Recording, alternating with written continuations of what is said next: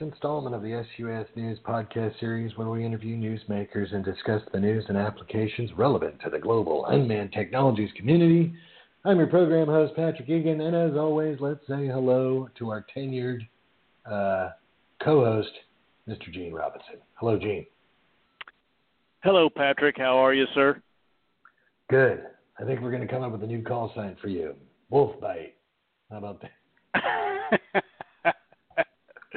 Yeah, that is kind of interesting how all that happened. But, the wolf that I ran into in the last couple of weeks was an interesting character and a lot of fun to play with. You just had to watch those big white pearlies, that's all. Exactly. There's like a nursery rhyme or something about that. But anyway. So I know you just fresh back from vacation, and that's all good and everything else. And there's lots of stuff going on in the news. Any one story piqued your interest this week, sir? You know, it seems like when you go on vacation and everybody kind of figures that you're off duty or something like that, and they can just call and say, hey, let's just talk about this stuff that we're not supposed to talk about and things that should have happened and couldn't happen. So I was constantly getting called on things that were happening in the industry. Whoa. So, and I was right there in the Sierras where the Global Hawk crashed. And, of course, I got to hear all the scoop on that. It was within eyesight of where, our property was. So there's that. And we've got the UTM paper that came out. We've got, the water rationing in California. No, wait, that's not drones. It's just crazy because there's been so much stuff come out in the last couple of weeks while I've been on vacation. So where to start? Yeah, well, there's a lot of stuff going on, and I've been out there kind of muckraking on the Twitter and over at LinkedIn on a lot of the stories that have come out, and that's kind of goes into a little bit of our podcast today about a report that was done by GAO. And, there was one, and they made some recommendations. It was basically on the FAA, and basically I'm going to read their findings here, that they are making the following recommendations to the FAA. The administrator of the FAA should establish a mechanism such as an internal review procedure to ensure the FAA's management of safety risk posed by small UAS operations in the NAS follows all applicable principles and requirements in the FAA policies. Now, when I read the recommendations, I was like, I know a guy that's been beating this drum, marching band style, for a long time. And then, for full disclosure, actually, I was interviewed for this report. And I was like, oh, okay, well, that makes sense now. Anyway, so today's podcast, we're gonna bring on our guest. But I wanted to, kind of talk about, the mechanics of how this happened. So let's bring on our guest without any further ado. Heather Krause. She's the Director of Physical Infrastructure Issues at the U.S. Government Accountability Office, or GAO. Hello, Heather. Hello. Thank you for having me today. Well, it's great of you to come on. Now, what we like to do here at the SUS News Podcast is educate the drone community. Mainly, we focus on the commercial stuff, but, people that are educators, in the general community at large, et al., and anybody else. We're very inclusive here. We want to bring everyone into the circus tent. And so today I was kind of hoping what would happen is you can kind of, give us a behind the scenes of, how this all, gets initiated. Like, do you have like a GAO bat phone and, somebody calls up and says, hey, we need a report. And you're like, oh, okay, we're on it. So, hopefully you can delve into that. But first, tell us, maybe you could give us a little background about yourself and how you came into this position. Sure. So I've actually been with the GAO, as we use our acronym, for the last 15 years. I've worked on a range of topics here, everything from looking at federal budget, government-wide federal budget issues, regulatory issues, and then within the within the physical infrastructure team, looking at everything from Amtrak, coins and currency. But really, in my kind of later tenure here at GAO, I've focused on aviation issues. So my responsibility is really to oversee GAO's aviation portfolio, so everything from, and primarily the role of FAA and DOT as it relates to aviation. GAO, our responsibility is really to help the Congress oversee federal spending and programs. So within the aviation space, we're asked to look at, obviously, drones, which brings me here today, but other aviation safety issues, airport infrastructure issues, commercial space as that becomes an emerging topic of interest, air traffic control and next-gen modernization. So a wide range of topics were asked by the Congress to look at. So the Congress initiates a report. Yeah, so the way it works is because we work for the Congress, almost all of our work comes through either request letters that chairmen or ranking members send to us, asking us to review particular issues, or through mandates or study mandates that are in law. I'd say I think it's over 95% of our work is coming from a request from Congress in one of those two vehicles. And then we do have a small amount of work that we do that's under our Comptroller General's authority. So he's the head of the GAO, so we do some work there. I think the real value of the GAO work and sort of why Congress, obviously we work for them, but why Congress would ask us to look at particular issues is because we're really, our mission is to provide objective, fact-based, sort of non-ideological and fair and balanced work, and that plays a really important role in their deliberations and oversight of the federal government.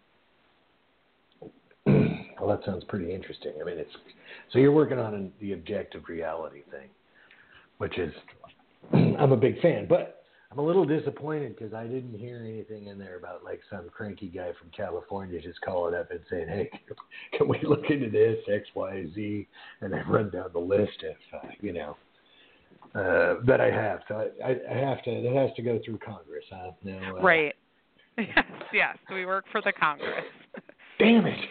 I was like, I got a long list over here that I could sign up for. But okay, well, that's good to know how that works. But it sounds good. So you guys, they say, hey, we need some information on this, and we want you to look into this, and you put together something that's kind of comprehensive and objective. Which I noticed this report was long and it had. A lot of information in there, but I thought I didn't really think there was anything in there that was like fluff. I did believe it was all relevant, from what I saw. Yeah, I think, we're trying to provide the Congress as timely of information as we can and also do an assessment of what's going on. So we're, which is challenging when you have technologies that are emerging and industries that are really evolving quickly. But, our goal is really to get the most timely information to the Congress so that they can use it in their deliberations. All right. And so, this is good. This is all good stuff. So, we have a goal. Let's talk about the mechanics of putting something like this together. Okay, so sure. Congress says, hey, we need some information on next gen, which boy, that's a lively topic. It's a broad topic, yes. Okay, now we're gonna test your expertise level here. What was next gen called before it was next gen? It was called NGATS, or are you thinking even before that? Oh, what was it? Wasn't there wasn't there something else like 30 years ago? It was like Highway in the Sky. Yeah, I think that's also the case. Yeah. Yes, it's an ever-evolving thing, and that's another thing. Even with this drone thing, that this has actually been going on since like 1992. People are like, oh, the drone thing's kind of new and blah blah blah. But a lot of these issues kind of surface, become something, and then the dog goes back to sleep on the porch, and some years go by, and I kind of call it the regulatory wheel of suffering. But anyway, that's another story. So they call you up, they say, hey, we need you to look into this issue, and maybe it's, like I said, next gen or whatever else, so how does the process get rolling? Do you go, well, you send us over a, top 10 list? Do you just give us a paragraph of what you're looking for, and then we kind of outline a process, or how does this work? Sure. Yeah, I'm happy to talk about that. So, when we get, whether it's a request letter or a mandate, within that there typically is research questions or topics that the Congress or the committees are interested in having GAO answer. So we'll take a look at those and have conversations with congressional staff about what their underlying interests are. And really what kind of information we can provide. We want to make sure, again, as I mentioned earlier, that any work we're doing is fair and balanced and sort of non-ideological. So although maybe we get questions that could be, we try to frame the issues in a non-biased way, as we're being asked to look at different topics. And then through that process, we start to identify, well, what is the kind of work we could do to answer these questions or the issues that the Congress is posing to us. That involves doing lots of background research, looking at what's already been done or any work that might be ongoing. We collaborate with our, as we call them, sister agencies, so the Congressional Research Service, or CRS, as well as the Congressional Budget Office, CBO, to see what kind of work they have ongoing to make sure we don't duplicate things, as well as the IGs, IG community, the Inspector Generals. And so we do that, and we also start talking. We reach out to the agency and notify them that we are beginning a review on a particular topic, and have a conversation with them about who within their agency should we be coordinating with on these topics, and how and starting to collect information from the agencies on what they're doing related to the questions we've been asked. And so, do you find yourself checking back in with the people who wrote the recommendation letter or the mandate, or is it pretty much like, hey, these are the questions, go find this out and come back, or do you have to sometimes come back and check in and say, hey, this isn't, really kind of what you're asking for, or can you clarify, or is that working in the process? Yeah, we certainly stay in touch with our congressional clients in terms of informing them along the way of the progress on the work. We do go through a process of, as I was just kind of laying out, getting that background research lets us get to a point at which we can come up with the type of objectives and information and analysis that we can do, given the data that might be available or the status of initiatives and things like that. And so we do check in with our Hill clients throughout the process and keep them informed on the work that we're doing and how it's addressing the issues that they've asked us to look at up until the point that it does issue. So we stay in regular contact with them on the findings of our work. And is that the same with the agency that you're doing the report on? Do you keep checking in with them and say, this crazy guy out here says you guys are doing this, whatever? Do you check back in with them? Yeah, absolutely. So they're I think that's kind of the real value add from the GAO work is getting original information and collecting information and discussion from agencies. So throughout, especially reviews related to aviation, what I'm familiar with is, we have regular conversations with FAA, whether it's collecting additional information, asking, interviewing them on the particular topic. And then towards the back end of the process, giving them an opportunity to actually comment on the report. Yeah, it actually sounds very interesting, your work. So, so you got the questions formulated, you're looking around for people, and you're looking at this other work that's been done. And so how do you go about rounding up your SMEs that you may interview to give you insights or let's say different views on these subjects?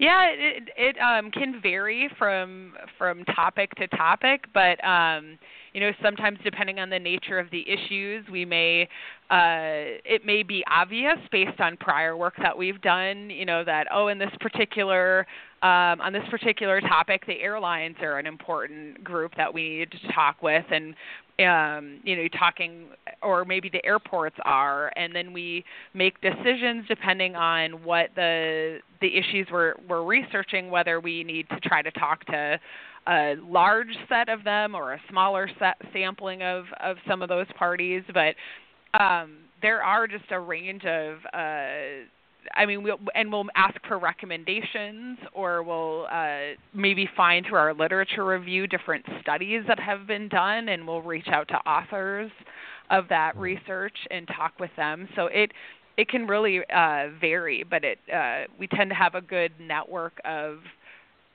industry and other stakeholder groups that we coordinate with on our audit work to make sure we bring in that outside perspective as well. And that's probably got to be something that's even a little bit more difficult on these emerging technologies, commercial space, drones, maybe. I don't know if you do any, the automatic cars or whatever, but some of this, work has probably got to be hard, like even just up until, the last few years, that the drone community was small, commercial space was small. Is it kind of hard to ferret these people out, or is it because it's a tight community, it's actually easy to find people maybe? I don't know. How does that work? Yeah, I think it is as the different companies emerge. I think it is just finding out who the players are and the evolving number of players, and continuing to reach out and expand networks in those areas. And are you? Well, I guess some of these areas there's crossovers, and the SMEs can. Some people, I'm sure that you go back and forth, and there's different people that maybe you go back and rely on for other aviation issues, yada yada yada. And the Rolodex kind of grows, as it were. Except probably be a little bit older to remember what a Rolodex is.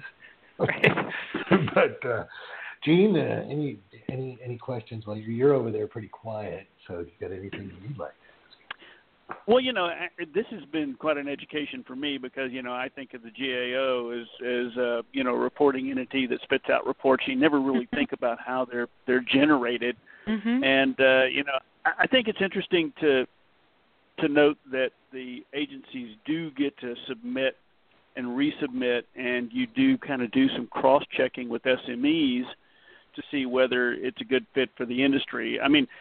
How much of that is it intuitive, or do you rely on your SMEs to kind of direct some of the data that you utilize, or can you maybe expound a little on that?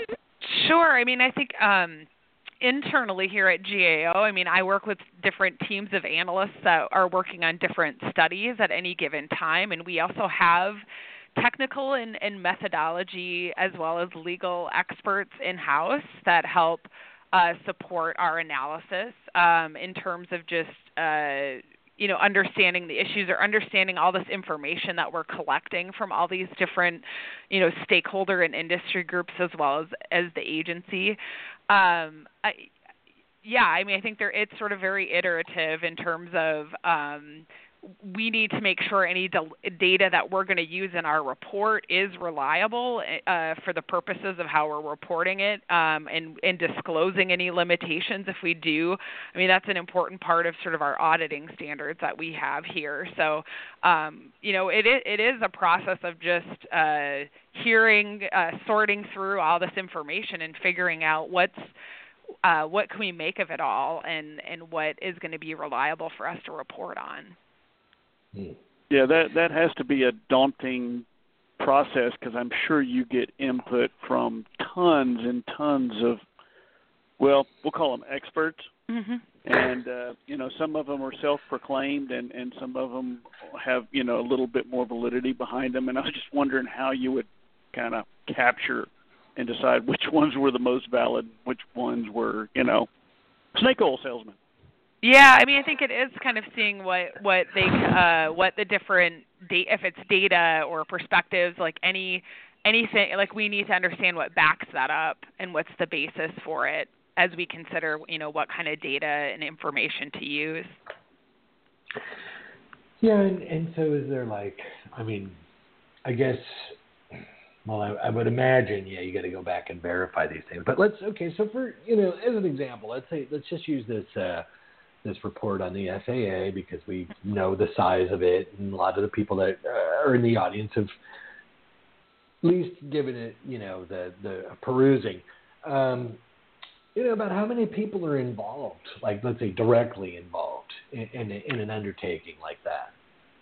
Sure. You mean from the GAO perspective, in terms of a team that would do a report like this, you typically have a director that oversees the work, and then there is an assistant director who oversees a couple of different engagements or reviews, and then you have an analyst in charge of specific studies. So, and then within that, you're going to have staff. Like in this case, I think we had 1 to 2 staff working on it, and then technical, as I was mentioning before, we have in-house technical expertise. So everyone from we have somebody that has like a technology background that can offer some of that perspective. We have an attorney who understands the legal framework when it comes to drones. And some other methodology resources in terms of just assessing the information and helping us with our approach to our work. And that tends to be the general makeup of many of the jobs that we do in terms of how the teams are constructed. And about how long does it take to from the time you get the letter or the mandate? About how long does it take to produce a report of this size and of this depth? Yeah, sure. So I think, our reports, they can range a little bit in terms of just the issues that we're being asked and the level of detail we are, looking to get into. I think on average our jobs range from about 9 to 12 months for us to produce a report. So that tends to be, although we are sometimes asked to do shorter turnaround type information for the Congress. I know we hadn't talked about this earlier, but I mean, GAO, we also testify before Congress. That's something at our director level, a position like mine. We can represent GAO's work and are often asked to testify before Congress. And so I think last year at GAO we testified close to 100 times before Congress on a wide range of issues, not just aviation, but on a number of different issues. So that's another role that we can play in something that we do on a shorter term basis than just our reports, but we're leveraging all that work that we've done to be able to testify before Congress. All right. Well, and this is another great civics question. So let's talk about that. I say, okay, Heather, we want you to come in here and testify. You guys produce this report, and in this case, it's 92 pages. So the process is you go in there and you're basically you're not really defending your work, but maybe maybe you can tell us what it's like. So you go in there, you sit down, there's Congress, they're asking you questions. Hey, you made this report, so tell us X, Y, and Z. How does that work? Sure, absolutely. So in terms of congressional hearings, I mean, it depends on the topic of and the focus of the hearing. Sure. But we will, leverage the work that we have, whether it's a single report like the one we just issued, or if it's a body of work, to develop a written statement that we submit for the record. And then, we come prepared to speak to the findings from our work and in particular, if we had any recommendations like we did in our small UAS report that we recently issued. And so, and then just being able to respond to various questions. I mean, it just depends. The hearings can involve agency officials. If GAO is there, sometimes agency officials are often there. There might be industry experts, and so it gives the Congress an opportunity to ask questions of the range of perspectives that are on the panel. So, and one other question. So, and I'm not really trying to pin you down, but possibly you could answer this. And so, like the recommendation you made in this small UAS report, was this kind of like, was this something that you were hearing from the SMEs, or you, after all of the research, you just kind of came to this conclusion, or, I mean? Sure. Oh, sorry, I didn't mean to cut you off. No, that's okay. It's a little bit both, or how does that work? Yeah, sure. So in this, as you had mentioned, we covered a bunch of issues in our UAS report. In terms of the recommendation, that the basis for that was looking at, FAA has safety risk management principles that it follows, and what we had done is looked at the practices related to safety risk management practices for small UAS and compared the two to see, to the extent FAA is following the practice or the principles that they have in place as it relates to some of the regulatory efforts that they've had underway for small UAS.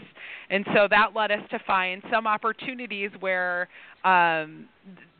there were that they could kind of strengthen that relationship in terms of making sure that they adhere to the principles that they have in place. And so that's where our recommendation really was based on, is that analysis and an analysis of documentation from the agency, as well as conversations with them to understand the work that we were looking at of theirs. Right. Well, I understand it's a big task and all the rest of that, but I've kind of been a champion of science and using the scientific method, so it really spoke to me. But I am impressed. Okay, I got to tell you. So the report was like 92 pages, right? Right.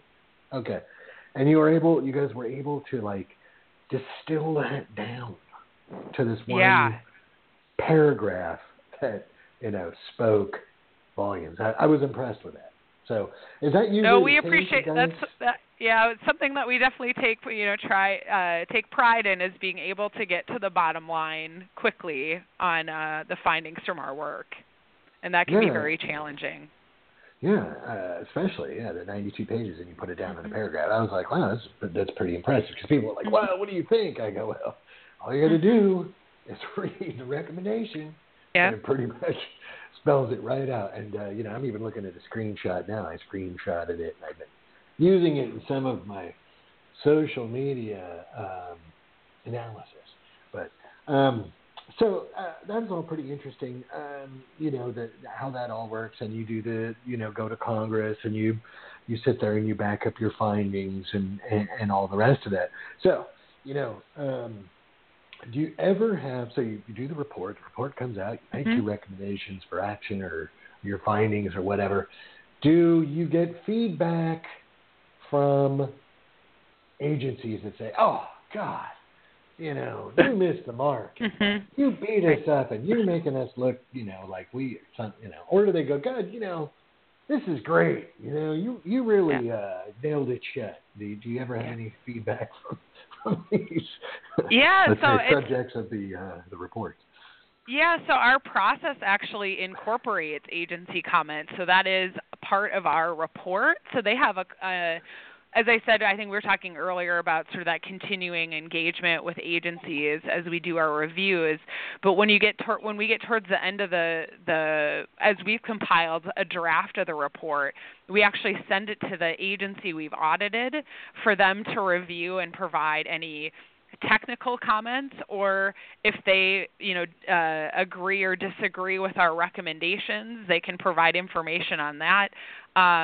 You'll see, and I think we had it in our UAS report in the back, there's actually a letter from FAA responding to our report, and we print that in our report.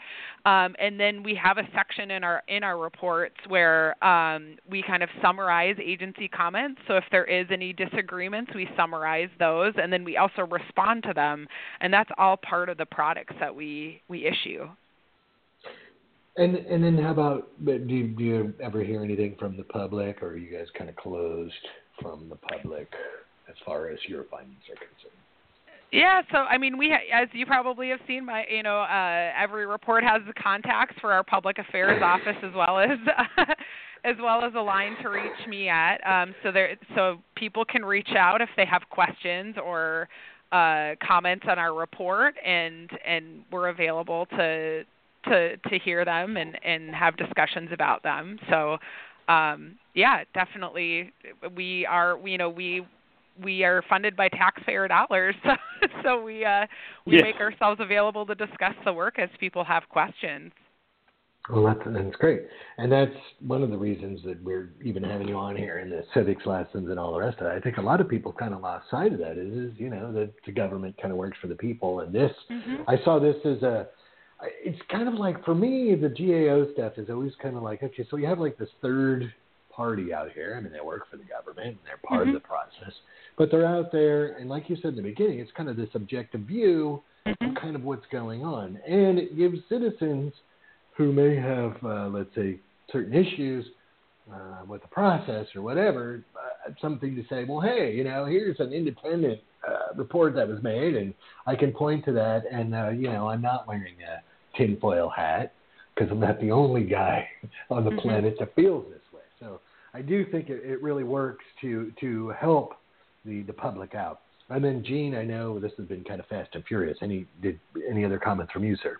Yeah, no. I'm good. I'm loving the stuff that's coming out, but I would have to say, danger, putting your number out there because I'm sure you'll probably get. No, understood. Yeah, but, I mean, we're always available to answer questions on our work for sure. Yeah. I understand that, but that would be the first thing that I would go, oh no. Exactly, but just one thing about this podcast is it's usually, and I know we're running a little bit over, and that's okay, because usually it's about 20 minutes in where the stuff really starts rolling and the things really get interesting. So, I'm gonna ask you another question, because your job really sounds kind of interesting to me. Can you discuss like maybe the most interesting project that you were working on that you found the most fascinating? Oh, I mean, it's hard to pick one. I mean, there's just a lot of really interesting topics that we at GAO are asked to work on. Just to give you a flavor of the range of topics that I've worked on and really enjoyed, looking at aviation delays and congestion. This was back in 2010. I worked on a report, and that was, looking at some of the efforts FAA was doing in the New York area in particular, but also getting into Chicago and Miami and other congested airports to understand some of the initiatives FAA had in place. I mean, it's interesting when we can get out to the field in particular and kind of hear what's happening on the ground. But yeah, I mean, I've done jobs looking at Amtrak management, jobs looking at, like I said, some of the stuff we have ongoing, and as the issues really evolve in the aviation industry, as we were talking around drones and commercial space and air traffic control modernization. I mean, I just find, working at GAO, if you have a continuous interest in learning, there's just so much to learn and so much to contribute in terms of these big policy issues. So you always have like interesting conversation or topics for, at the holidays, right? So like Thanksgiving, you're like, hey, you're telling everyone around the turkey, check it out. So we're doing this report, and I learned, does this happen or what? At holiday functions, 4th of July picnics and whatnot, are you telling the other people there all these cool stories? Yeah, there's a lot of interesting work for sure. Absolutely. I know. Well, it sounds fascinating to me, and if you're into technology and whatever else, I'm sure it's a ton of fun. There's probably never a dull moment over there. So, well, again, the very enlightening. I learned a lot. I got a good. I think you added a few dimensions to the one dimension of a GAO report, and I really appreciate that. And I want to thank you, Heather, for coming on to the SUS News Podcast. Well, we appreciate. I definitely appreciate your interest in GAO. We put out a lot of really great work, and look forward to continuing conversations. Thank you. Thank you, and Gene. Yeah. And I have to say too, Heather, that I quote GAO reports a lot because the people that I work with in public safety, and they put a lot of credence in that. So I'm a fan. Great. No, we appreciate it. We pride ourselves on the quality of work that we produce. Well, and I think it shows. I definitely do. I think the work is good, and keep up the good work. And who knows? Maybe in the future we'll have you back on because there's some other report that is of relevance to the unmanned, aircraft systems community. Great, thank you. All right. Have a nice day. Thanks.